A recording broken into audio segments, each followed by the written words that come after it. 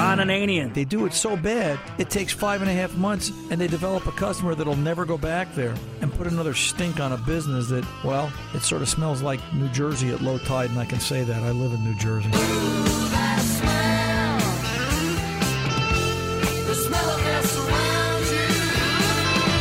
The Car Doctor. I'm really surprised at what's in this industry. You think it's getting better, and then you see a vehicle like this, and you say, why? Welcome to the radio home of Ron Ananian, the Car Doctor. Since 1991, this is where car owners the world over turn to for their definitive opinion on automotive repair. If your mechanic's giving you a busy signal, pick up the phone and call in. The garage doors are open. But I am here to take your calls at 855-560-9900. And now, here's Ronnie. All I could think about last night, lying in bed, getting ready for this radio show, was that line from Animal House at the end when Stephen Furst sits there at the end with the parade, and he's going, oh boy, this is great. And that's really how I feel about today's show. Hello and welcome, Ron Ananian, the Car Doctor, 855-560-9900. You know all that. You're a regular listener. You're new. Welcome. Glad to have you. And I'm rushing because I want to get right into it today. 2 cars. First time in a while we've had 2 cars like this at the shop that just absolutely epitomize what it takes to fix cars in this industry and also what's wrong with this industry. First car, 2008 Hyundai Tucson V6. That had a whining noise for 3 years. Poor little old lady driving it was, as she said, just out of her mind. She couldn't take it anymore. She had been everywhere. Everybody had looked at it, done everything to it, tried everything. The list is long and frustrating. The dealer put a timing belt in it. Didn't fix it. She still had to pay for the timing belt. They told her it would fix it, but it did not, and she laid out a good bunch of money for something that didn't solve her problem. Another repair shop took a look at it. They took a stab at it. They hung an alternator on it. Yet another repair shop took a stab at it, hung a power steering pump on it. One repair shop came close in the sense of a diagnostic routine.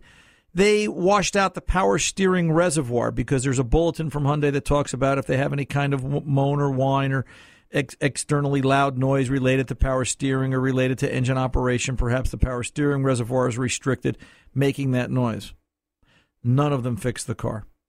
Car showed up on my doorstep, ended up at RA Automotive this past Monday, and Harry, who's helping me at the shop, took it in. And after assuring them that I could fix anything from this car to that car to a Boeing 747, as Harry likes to do, I felt the pressure was on, so I better come up with a solution. I looked at the customer and I said, well, did anybody ever take the belt off as part of their diagnosis? And she looked at me and she said, why would they do that? And I said, well, let me just leave the car. Wrote her up for a 156 diagnosis, and away I went. First thing I did, verify the complaint. Yeah, the car has a all the time. Took the SERP belt off, the serpentine belt, the one belt that drives everything, alternator, power steering, air conditioning. Guess what? The noise is gone. Well, now we're down to it's either the power steering pump, the alternator, or the air conditioner. This wasn't too hard to figure out. 2 other shops had replaced the alternator and the power steering pump. That left me with the air conditioner. Okay, there was a tensioner and a tensioner pulley, and that sounded absolutely perfectly fine. And you'd spin everything, and everything was nice and quiet. It sounded like this. And then when you spun the air conditioning compressor, it sounded like this. That kind of hurts my throat when I do that. I don't think I can do that anymore. Guess what? You need an AC compressor. And an AC compressor, and $1,000 later, guess what? Your car is fixed.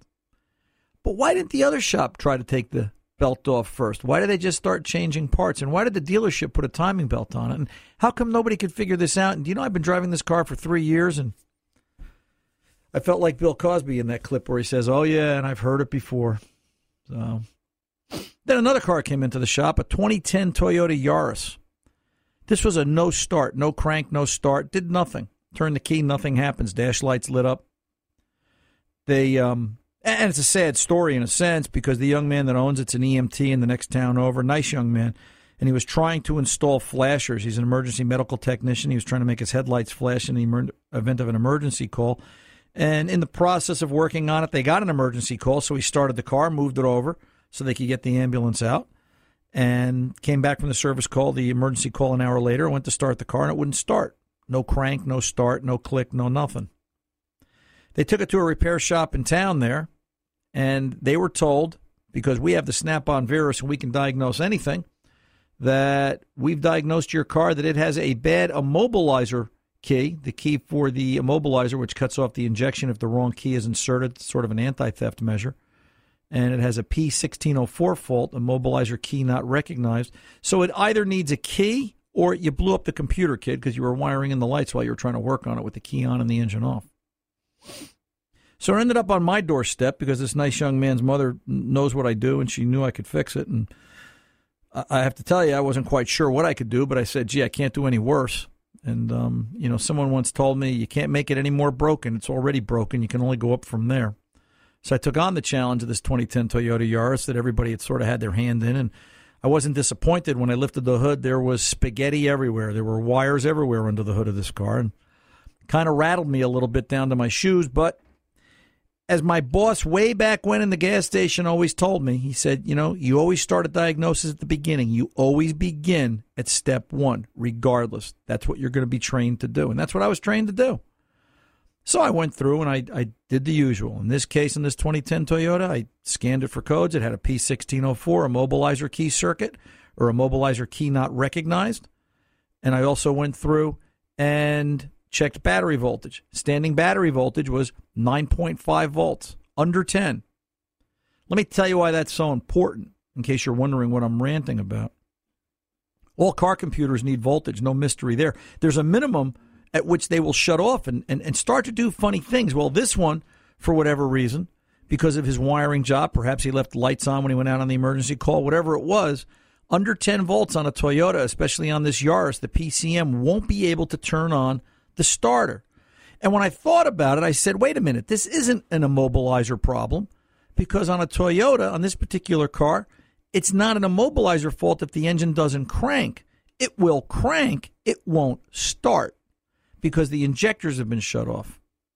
And I realized that I had been partially led astray by listening to another shop's diagnosis, thinking that, yeah, it's a mobilizer, and I realized very quickly, no, it's not. This is a traditional won't crank, won't start diagnosis. Gee, why won't that happen?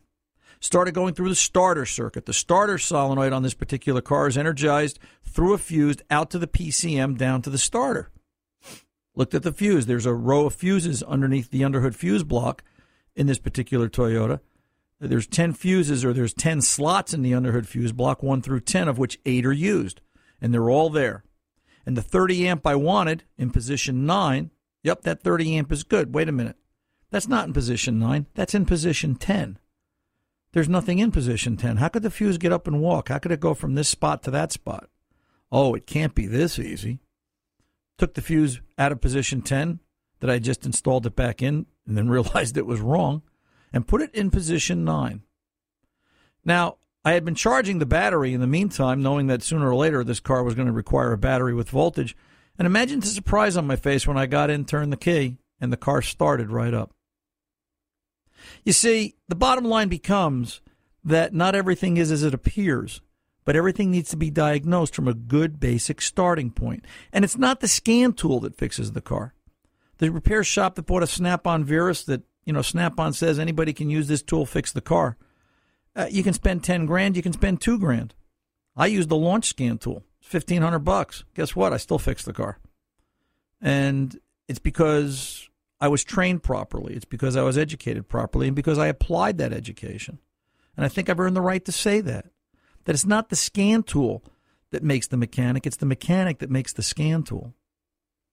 And in the case of the Hyundai with the whine, remember the ee, that's just common sense. Why wouldn't you take the belt off? If you're chasing a noise that's coming from the belt area, why wouldn't you break it down into its simplest component? Because isn't that what a diagnosis is? Aren't you supposed to break something down to as small a level as possible and find out how that component works and if indeed that component is working properly? So remember this when you go into your repair shop and you say, hey, can you fix my car? Yeah. And it's not about, hey, I've got this one scan tool that does everything. The right question is, A, are you smart enough to come in out of the rain because I think that's probably a tough question for a lot of people in the world today. And the second is, how many scan tools do you own? Because owning just one doesn't make it anymore.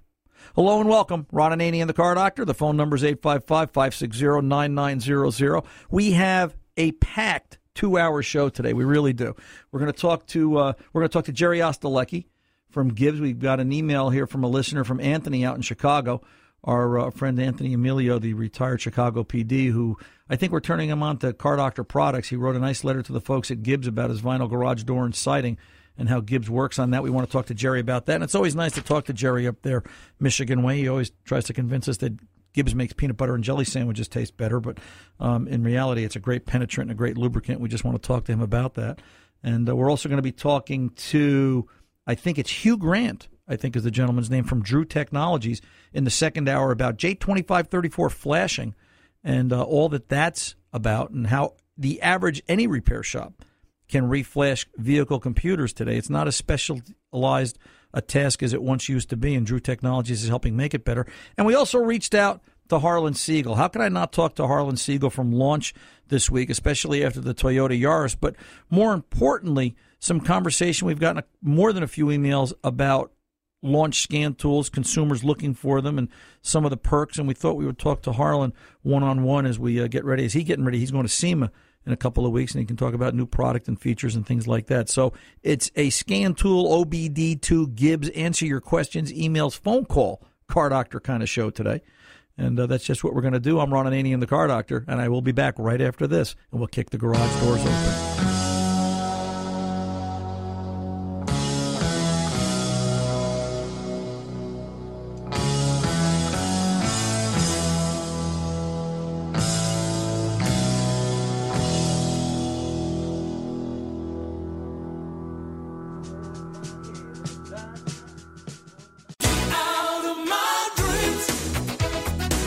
Out of my head, more likely. Ron Ananian, the Car Doctor, here as we talk about cars this week. It was really just so amazing on that Yaris. I still think about that car to go with the fuse, and it started. And then the part that the owner said to me, he goes, but how could a fuse keep the car from starting? And I had to explain to him, and I took him a little under my wing. And, yeah, I know, Tom's looking at me, and he's saying, come on, really? I'm like, yeah, you know, the problem is that nobody mentors young kids today. And it was funny. He had taken, and I know we have calls. I'll get to them in a minute. 1 second. I'm sorry for if you're on hold. He had taken coils of wire to put the headlights. He wanted to make his headlights flash, and he wrapped it around in coils on various parts of the car. And I said, you know, if you're not careful, you're going to make a giant electromagnet. If you wrap the coils of wire around the steel and then pass voltage through it at some point, you're going to magnetize something. And on a computer car in the wrong situation, and he's like, really? That'll make a magnet? And I'm thinking, didn't you take 10th grade science? He goes, oh, yeah. I go, what did they teach you? He goes, not that. I mean, gee whiz, I remember 10th grade science. We were learning about electromagnets and all sorts of neat things. And Mama High School's probably still reeling from the time I put the two chemicals together that they said, don't mix these two. And I went, oh, you mean like this? And smoked out the place. But that's, I don't know what they're teaching kids in school today. But you know what? You need to be very smart to be a mechanic, I think, to be good at it. And I'm not saying I am. I'm just saying I follow procedure, and that's the most important thing. Let's get over and talk to Eric on line one. Let's kick the garage doors open. Enough about me today, and see what's going on here with his Pontiac Vibe. Eric, welcome to the Car Doctor, sir. How can I help you? And thanks for calling in from Racine, Wisconsin. Hi, Ron. Yes, sir. Yeah, I was listening to your story. You were talking about the gentleman that was in love with his Isuzu. Joe Isuzu. And, yeah, sure. Yeah, and you were telling him that, you know, sometimes it's time to get rid of a car when you can't get parts for it anymore. And I got to thinking about my Vibe. It's probably been one of the best vehicles I've ever had. It still looks like it came off the showroom floor. The paint is flawless on it. It's got 80,000 miles on it. I've done nothing but maintenance and brakes on it. And I'm thinking about spending $500 on tires for the winter, but you got me thinking, should I do that? Is it time to get rid of the car because it's a Pontiac and, you know, they don't make Pontiacs anymore? Well, you know, they don't make Pontiacs anymore, but, you know, I think the other side of that is that that really came from Toyota as well. Isn't there a Toyota version of the Vibe? Isn't it the Matrix, I think? Is that the car? Yes, that's the car I'm thinking of. I would say no, it's not time to get rid of it. It's good to consider it. Here's why it's not time to get rid of it. You can still get parts in some form or another for that vehicle. The Isuzu, did you hear the whole comment about the Isuzu? I wasn't making that up. If you want to purchase parts for an Isuzu from Isuzu, not only do you have to go down there and pay cash, at least that's the way it works around our neck of the woods. You have to go down there and pay cash, okay? But you have to wait for the parts to show up, and if they never show up, oh well. If the parts show up and they're wrong, oh well. If the parts show up and they don't work, oh well. And if the parts show up and they go bad in 2 months, oh well. Order some more. So, Vibe, right. It just, listen, why don't we put Isuzu in charge of the government, because they would probably be just as efficient as running that business as well. The Pontiac is a much different animal. There are parts available for it. I wouldn't get rid of the Pontiac for that reason. I'll tell you the one reason why I would get rid of a Pontiac Vibe. I'm not picking on you. I'm just okay. As long as we're being one-on-one here today, right? Which is okay. Is how do you clean that back window? Isn't that the car with the back window that with the glass? Am I thinking of the right Pontiac? Doesn't that have the crazy back hatch that the glass is just really? It's always dirty. You can't keep that back window clean, can you? Oh, but it lifts up, and it's really nice because you can pop up just the window by itself. Right. Here's the most. Yeah, I know. I have no problem with that. All right. Well, if you can get past that, then I say keep it, because you know what, you're not going to get a whole lot for it, and if all that car needs to get through the winter is tires, then frankly, you know what, you've done your maintenance, you've done your due diligence. Spend the $500. Let the clock start counting. If you get 2 months out of the car, that paid for the tires right there, because $250 a month is an easy car payment, and anything after that is gravy. But if the engine failed tomorrow, then I'd probably hold off and think about replacing the vehicle. That's not something I think is practical. Unfortunately. Yeah. And I guess it's a sign of the times. When I started this radio show 25 years ago, the expression was it's cheaper to keep her. Today, it's cheaper to keep her as long as you can get parts for it. The company hasn't gone out of business. The car hasn't been recalled. And the people manufacturing the car originally still manufacture parts for it somewhere on this side of this part of the planet. And that really is how I look at it. I'm still waiting on that airbag recall that I've had for 2 years, and they don't have a fix for it yet. Well, listen, don't hold your breath. I just finally, real quick, and then I'm going to go. We had an 02 Grand Cherokee at the shop and I don't like to do dates on radio because sometimes we play these shows back at other times. We've had the car in the shop since September 2nd. It needs an airbag module. It's under airbag recall from Chrysler since March. Cute little old lady. We want to do it for her. We want to send it out to the dealer for her so she doesn't get sold the world, so the service writer can't buy lawn furniture on his commission. And not only is the part not available, they haven't even assigned a part number to it yet. So remains to be seen. Eric, I appreciate the call. You call us in the spring. Let us know how you enjoyed your Vibe all winter long. I'm Ron Ananian, the Car Doctor. I'll be back right after this.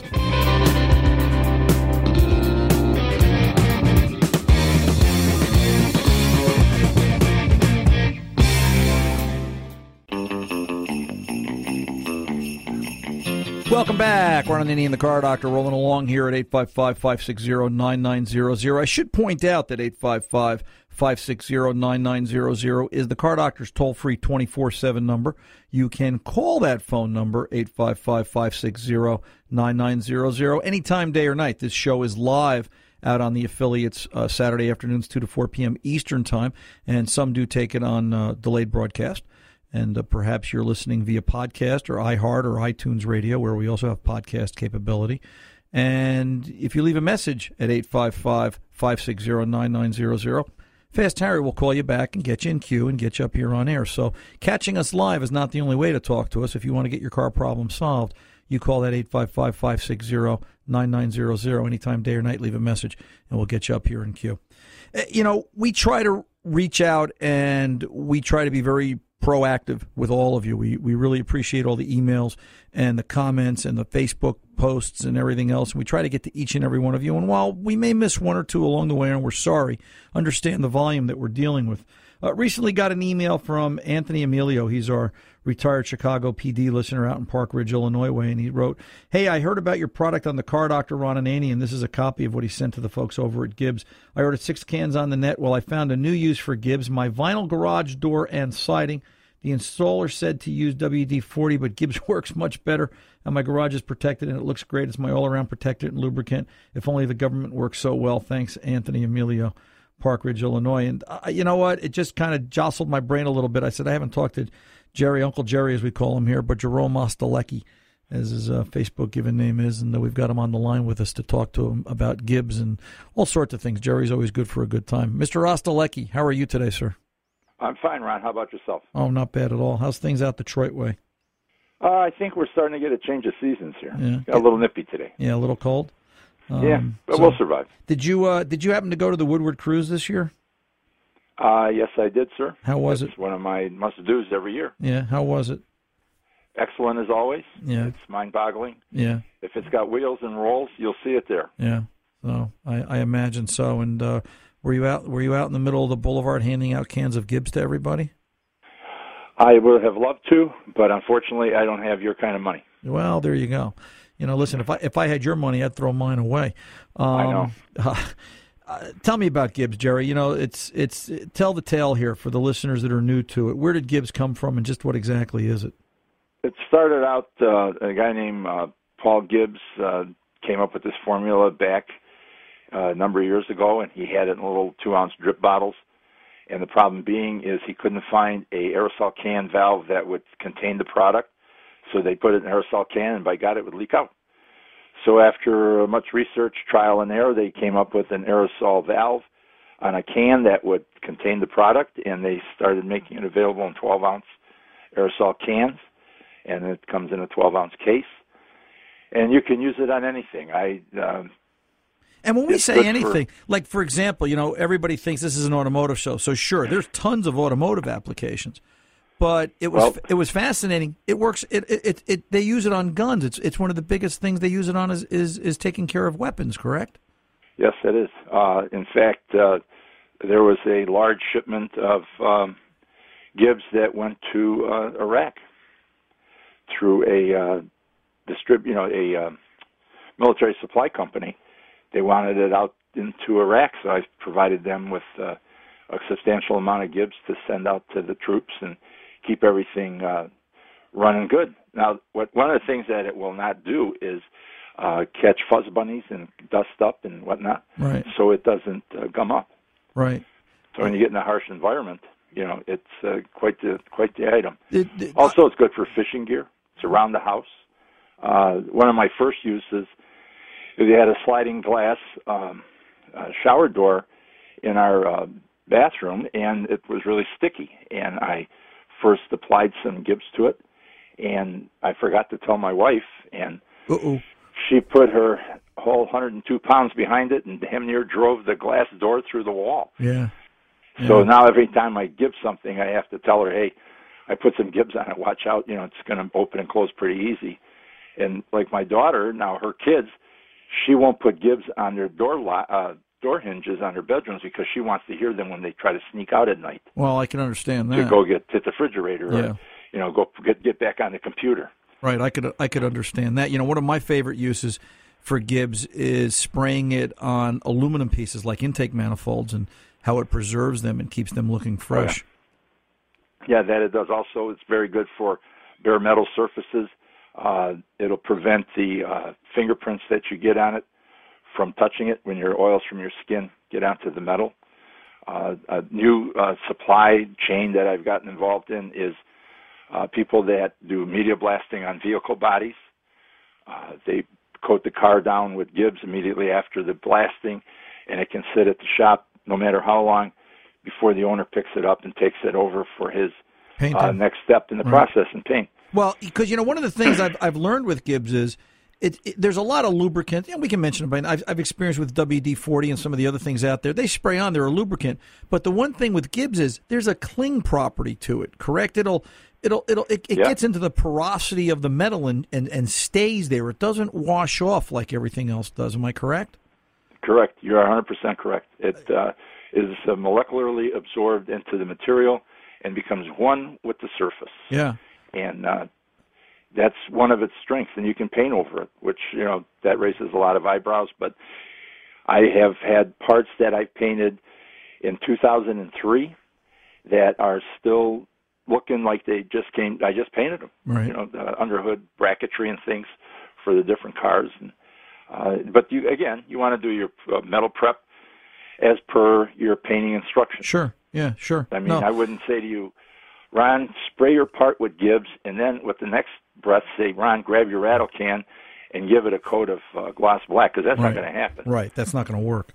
By the way, got to set and set up. Good choice. Give it some time, wipe it down, keep it dust free, do your tack rag, a couple of days later, and go at it. Yeah, in the 10, 12 years you and I have been talking back and forth on radio, I always go back in my mind when we have these conversations to the snowplows.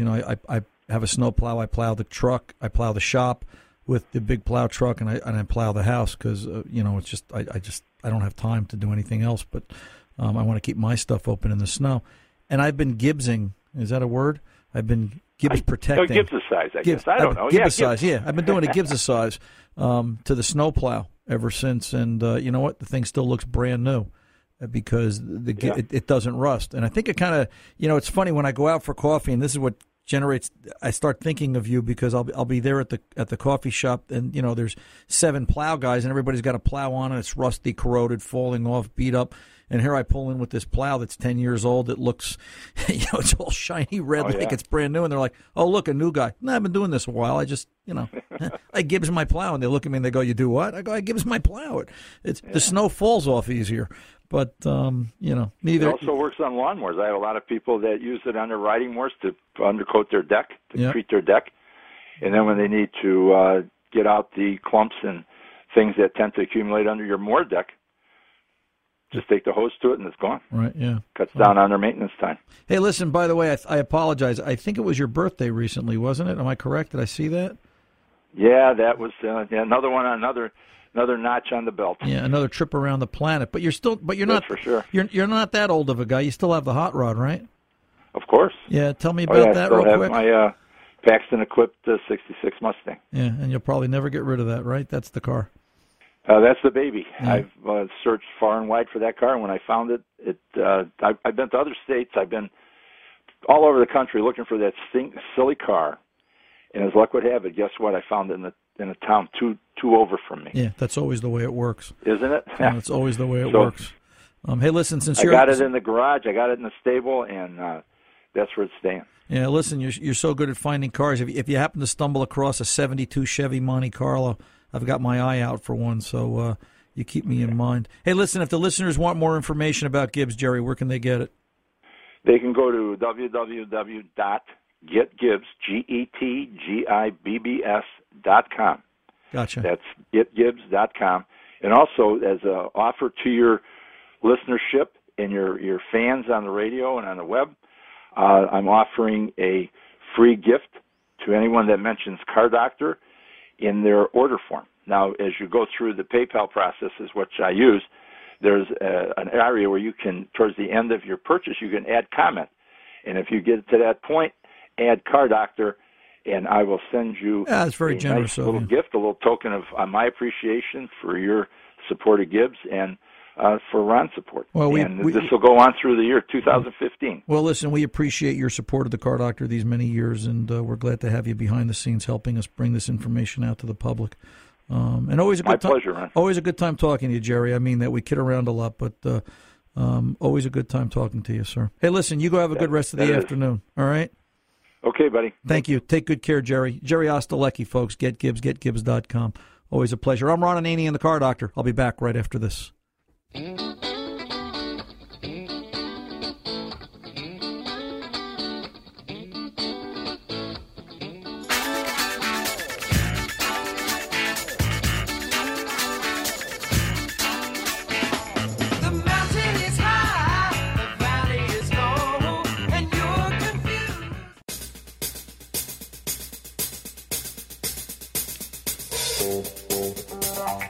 Welcome back. Ron Ananian, the Car Doctor, rolling along at 855-560-9900. Let's get over and talk to Bob Nanuet, New York, 2007 Toyota Matrix. Hey, Bob. How are you, sir? Ron, how are you? Good. How can I help you? Well, I had a problem with my CD player in my Matrix. Okay. It was jammed on me, so what I did is removed it from, the car. Right. Cleared the jam, put it back in. The AM, FM, the radio, everything will work. But when I go to push where it says disc, it will not read disc. Okay. And I was just wondering if there's a code or anything that I have to put in. There's no coding for that, and if the radio is working, then I would say the problem is internal in the tape deck unit itself. Let me just ask you two quick questions, Bob. Does the dome light still work? Yeah, inside the car? Yes. As far as I know, yeah. I'll have to check that. Okay. And the cigarette lighter still works, right? Well, yeah, because I use it for utilities. Yes. Right. So because those are the only two fuses involved in that circuit for those components, and one of them is radio, one of them is CD. I don't remember offhand which goes which way. But if both of those are working, then we can safely say that it has power. You could verify ground for the CD, but it's all part and parcel of that same component plug for the radio. So unless you missed something, something's not plugged in, provided all power grounds and components are plugged in properly, I would say it's an internal failure of the CD player. So what you're going to have to do is I would either tell you to go online or stop by your local Toyota dealer and ask them where do they send out their stereos and electronics to be repaired, and you can send it out and have it overhauled for, I'm going to say, $200 or less, depending upon what's broken, as an educated guess. You don't want to go and try and purchase that new. I've learned the hard way over the years that factory radios are frightfully expensive, but there are usually repair facilities that the dealers, the manufacturers are using to repair their stuff. All right, sir. What it does is, in other words, I'll push eject, okay, and it'll come back and tell me that it's empty. Right. So then when I push load, it'll blink, okay, and then it'll shoot back over to the radio. Right. Yeah. So it's not seeing, maybe the radio's not seeing the CD player. So at that point, like I said, verify you've got everything plugged in. Verify that the dome light, the cigarette lighter both work, because they are on that fuse for that particular componentry. And at that point, then it sounds like an internal component failure, and you've got to get the CD player checked out and verified. And you may want to send them the radio, too, just to see that the problem isn't in the radio, since one talks to the other, in order to give information back and forth so they can work together and get the sound out. So appreciate the call, Bob, and good hearing from you up there in Nanuet, New York. 855-560-9900. I'm Ron Ananian, the Car Doctor, and I'm back right after this.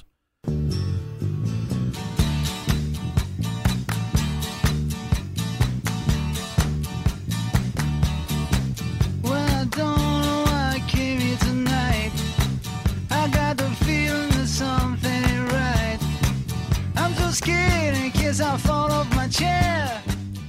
Every highway. Hey, welcome back. Ron Ananian, the Car Doctor. Quick piece of, actually, I don't know if this is email or a newspaper article. I like to review the things that you send in to me here, and we talk about it up on air. This comes to us again from Tony Emilio out in Park Ridge, Illinois, our retired Chicago PD. And I like mentioning that. I like, I like to, because then I get to say, thank you, Tony, for your service and for all the boys and girls in blue out there, for all they do to protect us and keep us safe on the highways. And speaking of highways, Tony's article from the Chicago Tribune a couple of weeks ago talks about mischief on the highway. All those country songs about lying, cheating spouses and honest, dependable pickup trucks may need to be revised. It turns out you can't trust your ride either. Last week, Ford recalled 37,000 new F-150s because they may slam on the brakes for no reason. The problem is a glitch in the high-tech cruise control, a fancy form of automatic pilot that detects slower cars in the front and reacts. The F-150s get confused when passing large, highly reflective trucks and think there's an obstacle in the lane ahead. I'm not laughing because I think it's funny. It's just, it's what I've been saying all along, and Tony included that in a note. He said, Ron, it's exactly as you say. It's a computer on wheels. One accident has been attributed to the phenomenon, blame unreliable software, which Ford said it can fix. And as this article points out, and I agree with it, the biggest reason we're thinking about computing power rather than horsepower now is it's probably because of the Volkswagen scandal. Let's face it, Volkswagen kind of opened our eyes. It was funny. I had a conversation this week with a couple of German engineers for another company that makes fuel cells, and they're telling me how, Ford, GM, and Chrysler all do the same thing as Volkswagen. They just haven't been caught yet. Yeah? Well, I think Ford, GM, and Chrysler have been under the microscope enough that by now they would have been caught. And you know what? You got to face up to it. Volkswagen got caught. But the point of this article, going back to that, is just it's the software. And it appropriately points out that the New York Times recently stated that a new high-end car, and we've said this before, contains 100 million lines of computing code, and that there are 50 million lines of computing code in the Hadron Collider, the atom smasher. So, stop and think about that. Something that's trying to find the origins of the universe only has 50 million lines of code, whereas the device that you get in, sit in, go down to Starbucks for the cup of coffee in, has 100 million lines of code. You know what? They haven't been able to figure out the origins of the universe. It's a blessing cars run at all when you stop to think about the obstacles and the technology that's in front of them. So, that's just crazy. Hey, this hour of the Car Doctor, I can tell by looking at the great Favog, is just about over. There's another hour to come on many of these affiliates if you happen to take it. We're going to be talking to the folks from Drew Technologies and Launch, so you want to stick around for that. But till the next time, I'm Ron Ananian, the Car Doctor. The mechanics aren't expensive. They're priceless. See ya!